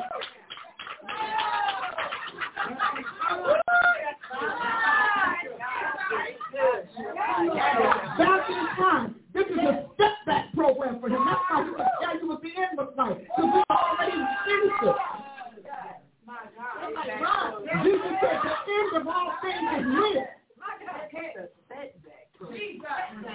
He stepped back in time. The man backstepped in time from a world that has technology that will make this one cry.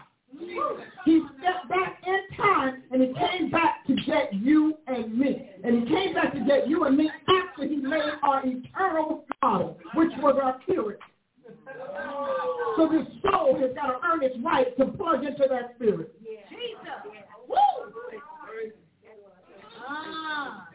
So he needs you to want to cuss and be vile. He needs you to keep reproducing Satan because it makes the mark, and it registers you as an unbeliever, and then it registers you as an apostate, and it registers you as disqualified. For that age, for that era, for that realm, for that life. Every sin a Christian is tempted by is meant to disqualify them. Hallelujah, let it come through. You are the one who's deceived. So this world, we looking at this article and we're talking about, well, now think about this. Come on, somebody. I'm really crazy today. Help me, Lord. Okay.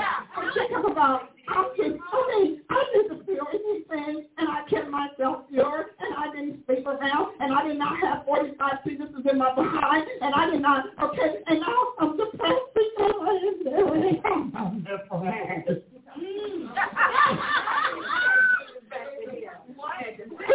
Stupid enough for you?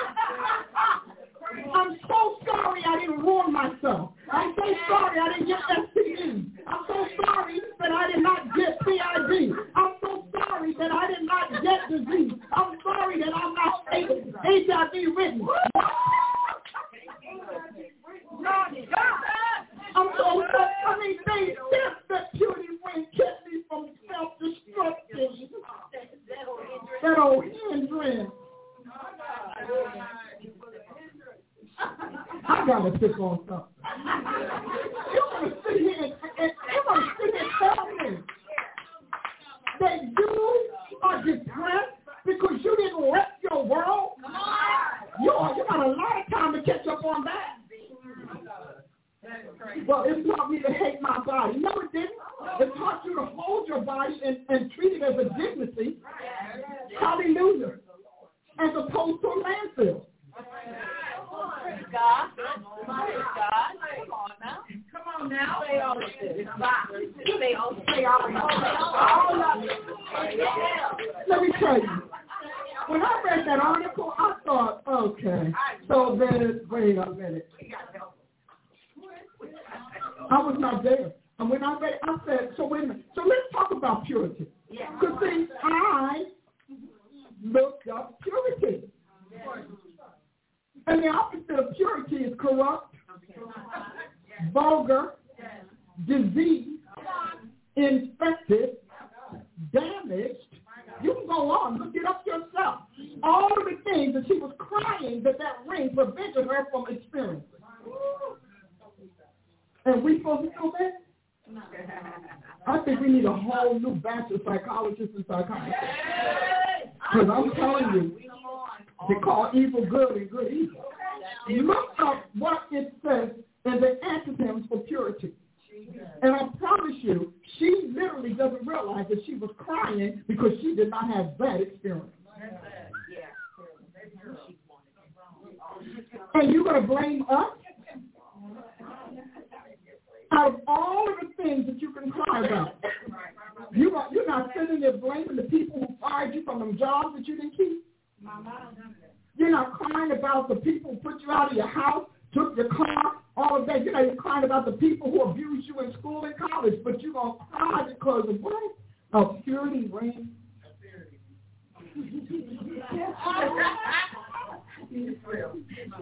Margaret, talking about close to the land of talking to this.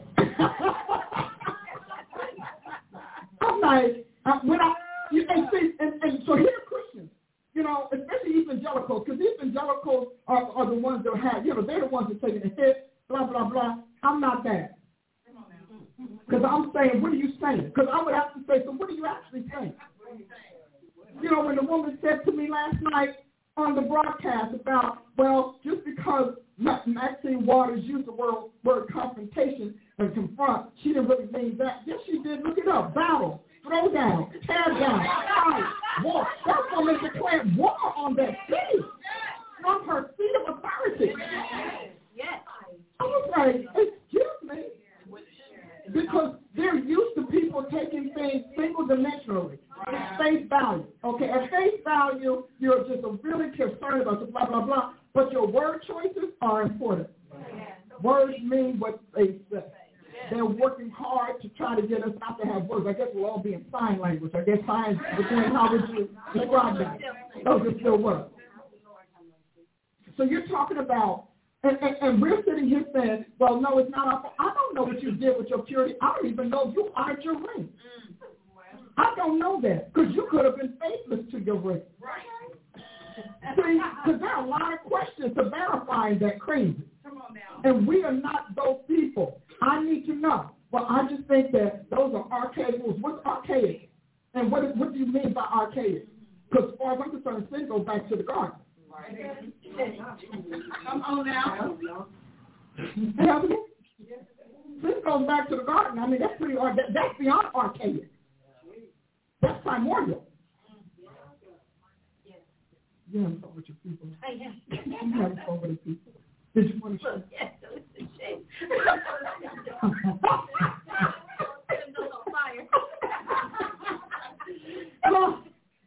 But I need you to recognize we have got to stop being punked. Ask them, what are you saying? What exactly? When you say cancel culture, what are you saying? What are we canceling? Are we canceling America? Are we canceling Jesus Christ? Are we canceling Christianity? Are we canceling religion except for paganism, Satanism, Islam, Buddhism, and Hinduism? I just need to know. Because we are fighting the wrong battle. One thing you can't do with a heavyweight is fight their fight. You can't out-debate a debater, a master debater with their narrative. So I need to know, when you tell me that this, we won your life, you need to tell me your life was so petty and so puny. It rested on a ring and a promise you couldn't keep.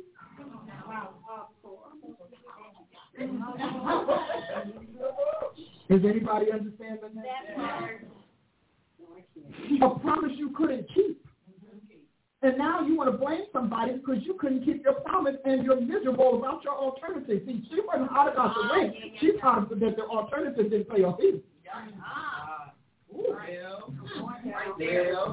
Right there. Yeah. Because it's kind of like, okay, well, I decide that I'm just going to go and live for Satan and find out that you died of cancer. Okay, that's not our fault.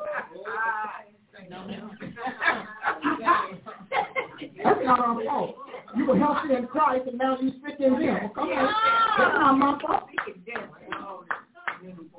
So I really, I wonder, when he was saying it last time, I said, well, no, because I need to know what you're saying, because I have to understand what is really the problem and what is the agenda and the objective. What is the objective? Because we have got to stop saying, yeah, but that's not what he meant. You don't even know what they're saying. Find out what they're saying before you start telling them what he meant or didn't mean. Thank you. There's no such thing as a new world order. I've been saying it how long? We are the new world order because we came from another world. They sprouted up from this one, the one that's doomed and cursed. That's why it's always gloomy when you get around. We came from Christianity came to earth. Jesus' family came to earth. But actually, it's not Christianity. Christianity grew up kind of here, but the elect came to the planet. And we are the elect ecclesia. We came to earth. What keeps us alive came from God's world to this one. We travel on the ship called the Holy Ghost, or the good ship, Holy Ghost.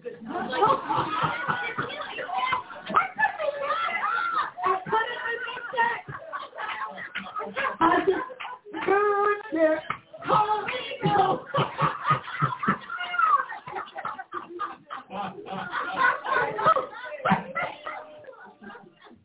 But you have to stop thinking that just because they have a larger audience, the fact that they have to block out contrary views and block out opposing views tells you they know it can't stand.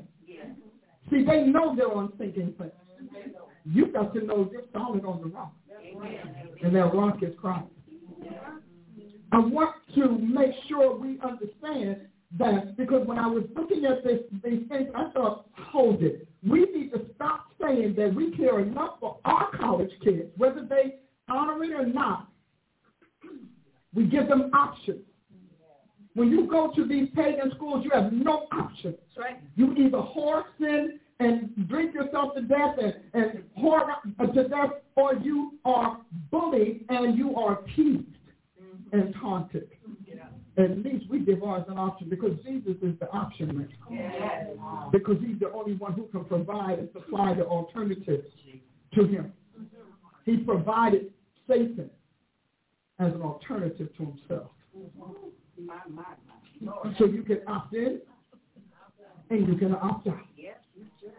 You can trade up and you can trade down.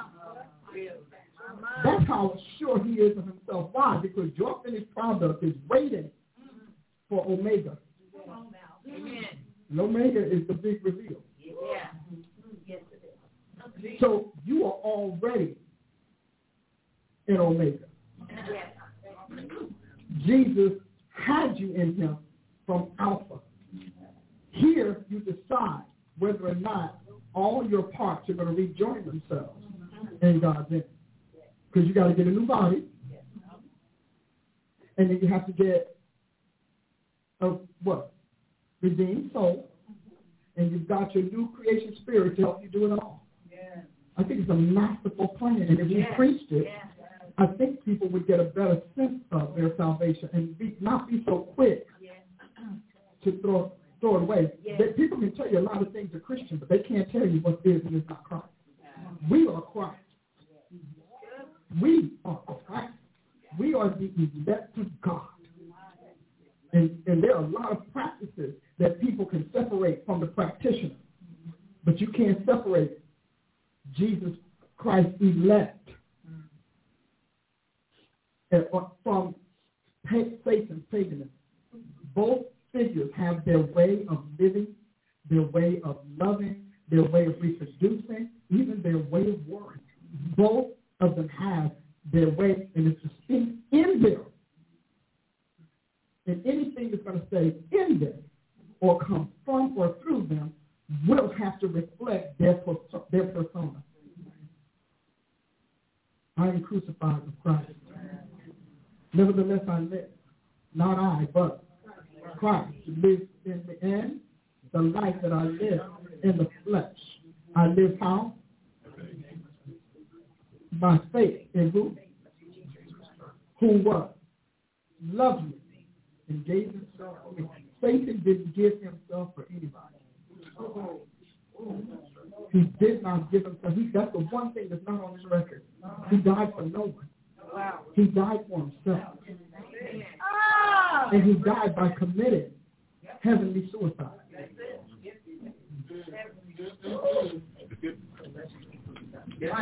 He didn't die for anybody. He doesn't have to die for the lost. He already killed them. He killed them in Adam. Wow. So that is why what Jesus did is so supreme. Because Jesus died. He downgraded himself. He put himself under the very heart and hate that he literally ruled over to go to a hell he created that he knows is horrible. He didn't do, Satan has not done anything for anybody but himself. That's why I'm not impressed. And his children don't. His children start with me, myself, and I. And then go to me, my. You have got to understand why your Savior is the best, why he's the sovereign of creation, why his ways lead to life. And if you don't understand all of the paths to death, you will not understand the path of life. Because he has made known to me the path of life. Isn't that good? So we have a few minutes. You're going to get an opportunity. Let me just see what the next one says, because I want you to understand what it is to think, and then we'll talk about what it is to think. To think is to deliberate. That means, in the middle of deliberate is being liberated. See, liberate, that means break your thoughts down, because the purpose of thinking is to liberate you from error, failure, mistake, misjudgment. To think is to cast down arguments. To think is to cast down imagination. To think is brings together different reasons. You should think reasons. Like when we talked about that on the show last night, I was like, but see, the reason that woke became a movement is because it was committed to exploring and investigating reasons. Not just rationale, reasons. It actually was for us as oppressed people to think before we just settle, to wake up our brains, because it had been numbed by oppression. It had been put to sleep by abuse and injustice. And so the woke thing was all about us waking up and realizing, hey, ding, ding, read this. You got a brain. You got a brain. Guess what? And your brain woke up and said, I've been hanging out here a long time. You've not done a whole lot with me. And in Scripture, God said, awake to righteousness. Yeah. And sin not. For some do not have the knowledge of God. So you have to awake. We will awaken to the righteousness that was due us and the wrong that was happening to us. So we had to, how do we figure that out? What is the reason? How many of us have ever said, why does this keep happening? Why is this happening? Why? Well, there's a piece of your brain can't figure it out. Right.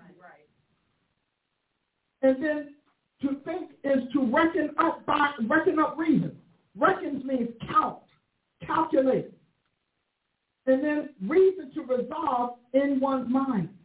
Thinking is where you resolve issues in your mind, not the anger in your heart. Amen. Your mind is supposed to mitigate your heart emotion. Right. That is how that works. That's how we're built. So in order for these people to do this, that you notice one thing that is turned off is their mind. Maybe they do need a woke culture. Because their minds are turned off because their emotions and sentiments are revved up. And they're revved up by some external artificial force. Reckon and reason that resolves one mind. Okay, so I'm perplexed. And so if you're perplexed, you don't hide from perplexity. You sit down and break it apart. Plex means connected, intertwined. You begin to dissolve that. And then thinking turns emotions into intelligence.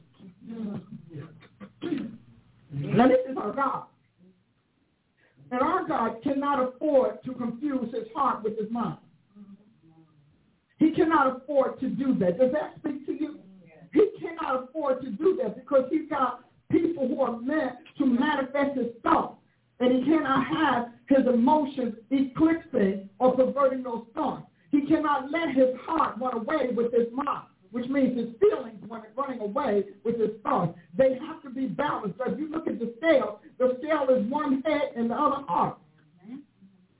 So what's sentimental, what's emotional, what's psychological or solical versus what is intellectual, what is wisdom, what is cognizant, and the stream between the two is wisdom, because wisdom fits your heart and then your mind processes it for your outer life.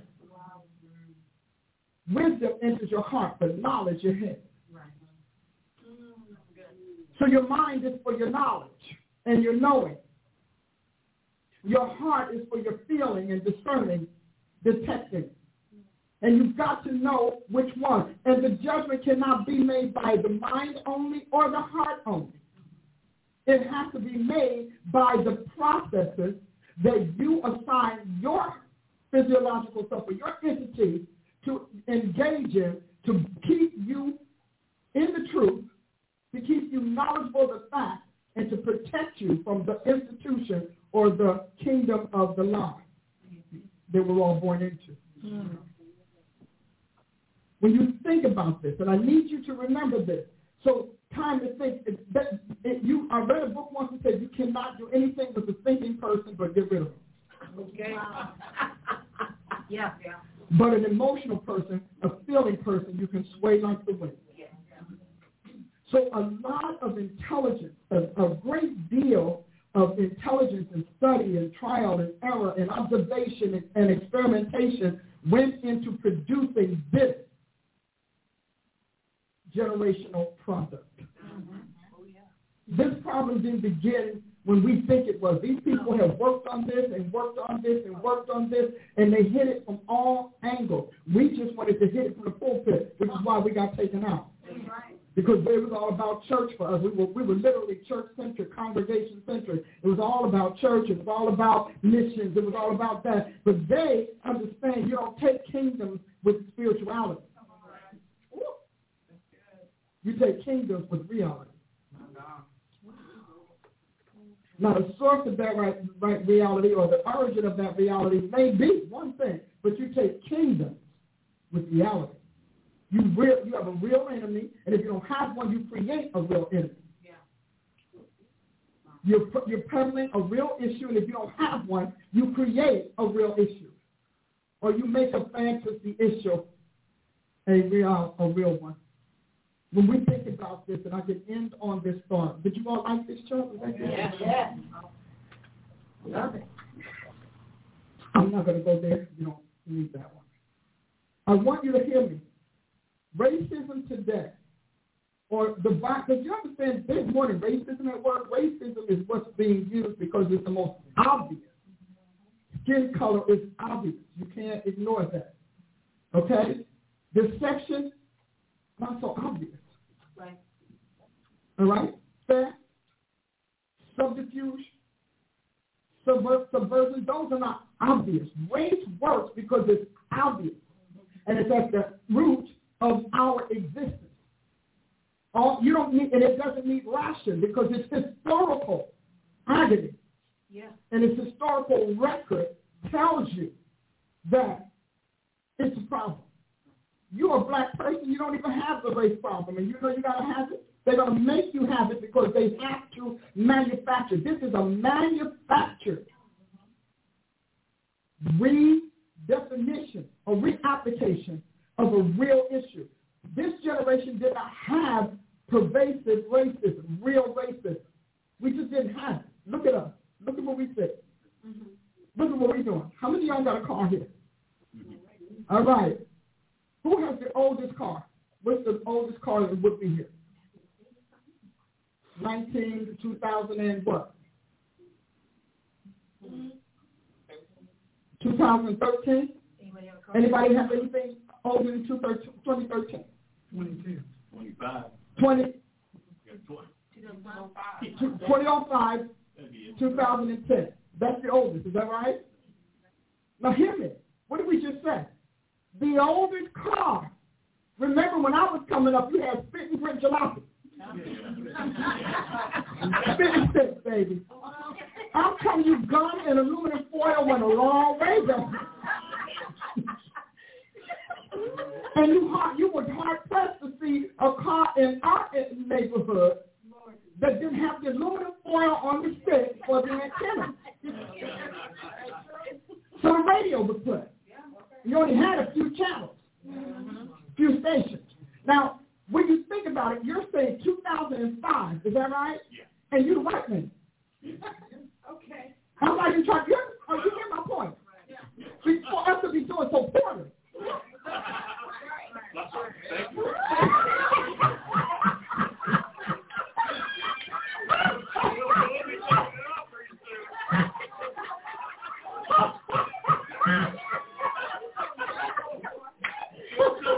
He's like, pass the plate.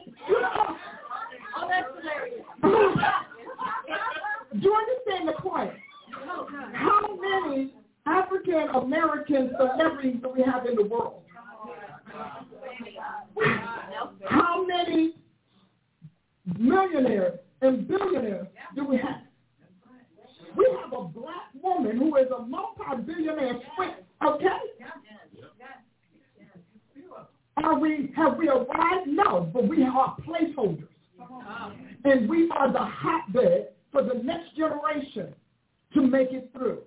And my whole issue has been, and I was in with all of us. How many of us in here over 50? I'll say 50 because, shame. Okay. Do we all know a race people that didn't look like this? Baby, we couldn't get in the restaurant. If we did, we could wash the dishes, or they gave us the leftover scraps in the back door. We did not know about getting on a plane.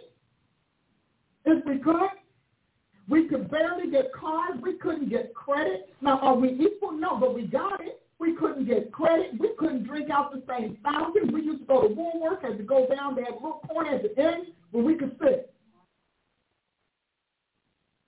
I want you to think differently and don't get so caught up in what they say has changed that you don't acknowledge the changes, because thankfulness and gratitude is what opens the way to harvest and prosperity.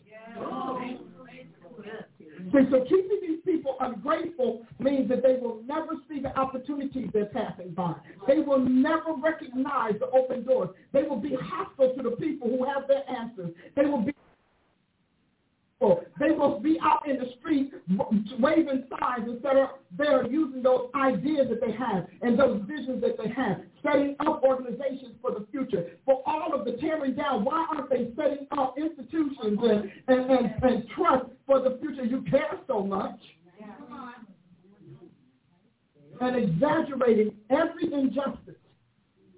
On this way, as I'm closing, my daughter and I were talking. I have a problem with the new icon being a drug addict, a criminal, a thug, and I have a problem with our black icon. They're not doing it to theirs. They're not doing it to theirs, but yet they can tell us that our new icon is a drug addict. Man died with 4 drugs in his system. It's real. that we are the drug addict, we're the whore, we're the harlot, we're all that we do well. Look at us. Nobody's trying to find out how wonderfully we made life work. Nobody's asking us. They don't care. And they don't care because it's not racism. And it's not black. It is taking the most obvious weapon of division and destruction in our society and using it over and over again. If they had an invisible bat, they wouldn't even swing it on the ball. We got to paint the bat so we know that the ball's getting hit on something. And that is my problem. My problem is I got a problem with George Floyd getting more press and play than the young boy that was shot in Florida. I got a problem with that. And I have a problem with them parading our sorrows for their agenda. They're always and they're always a kid. They're always either a failure. I mean, right now, failure has come to define blackness, Black America. Failure, drug abuse, crime. That's us. Shame on us for letting ourselves be used like that. Well, we've come to the end. Did you want to share something? There you go. She got her piece. Amen. They don't speak for me because that's not my blackness. Okay? That's not my blackness. My blackness paid its dues and made the best out of the worst. That is Freud does not represent my blackness. He represented my neighborhood destroyers. Should he have been killed? We don't know if he was killed or that he died. I don't even care. I really don't. I have a problem with them parading our worst as the new standard for black justice. I got a problem with that. You lived a whole life where you have skirted the justice system, robbed, cheated, steal, and every other crime under the sun, and you get a reward for that? Not here. The devil is a liar. He does not represent my blackness. And the rest of us need to start saying that. He does not represent my blackness, and his crimes do not speak for my achievement. Not mine. Now, there's somebody else, but not mine. And I'm going to let it happen. When he was saying that last night, no. No. Now, you give me this kid to go to college, give me you all, when some of us go to work every day, we're struggling, we're serving, we're sewing, we're learning, we're building, creating, and inventing. Yeah, that's what we're talking about. He does not, let's say it, he does not represent my blackness. And that model will not typify my black experience. Come on now. Even if you did, I mean, people don't get credit. You realize that is a subtle suggestion to keep kids and young people with no anchors in a thug life, in a drug life, to teach them how to self-destruct. Because and if you push it back into the whole spiritual context, that's about soul suicide that's meant to be body suicide. So I'm telling you, when they start, not only want to hear, no, that's not my blackness. I'm sorry, that's not how black I am. Well, is it you? No, not at all. We believe in life and not death. We believe in hope and not despair. We believe in pressing forward and not surrendering to the environment. So no, he does not represent. They don't. I don't care how many of them they kill. I hate they kill one, but their deaths do not represent or signify my black experience, because I wouldn't have been out there like that. I wouldn't have been out there running up and down the street. I wouldn't have had near heart failure and liver failure. I wouldn't have done that to myself. So you're talking about taking care of yourself. Amen. Is now a crime or a block against the black experience. I'm summoning every black person who can join me and say, but that's not my black experience. My blackness doesn't speak like that. Well, we're there. I'm ready to go. You all ready to go? Yes.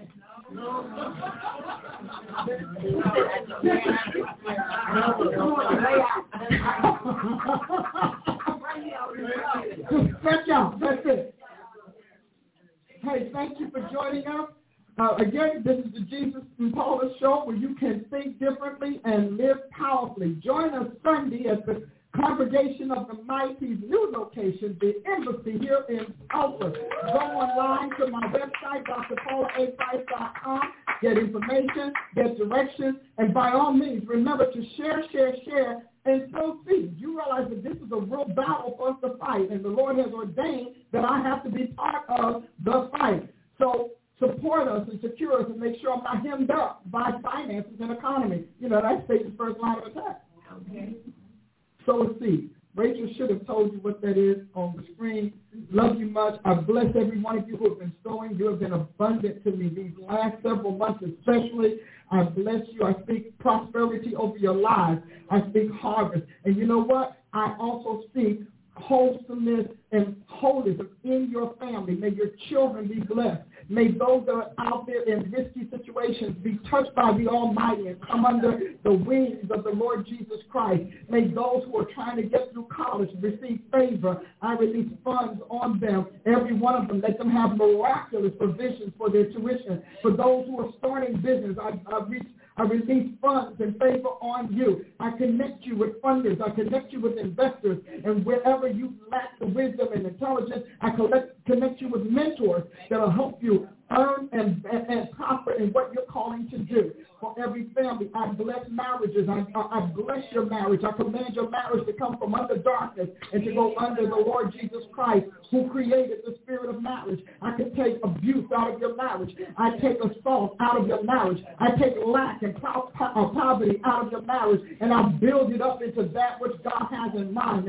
And for those of you who are waiting in your singleness for the right spouse, I give you peace. I command the walls of protection to be around you so that you deflect temptation and that you find yourself as the self God made, so that you are no longer a pawn of idiotic agendas and exploitative culture. In Jesus' name, God bless you. Have a great weekend.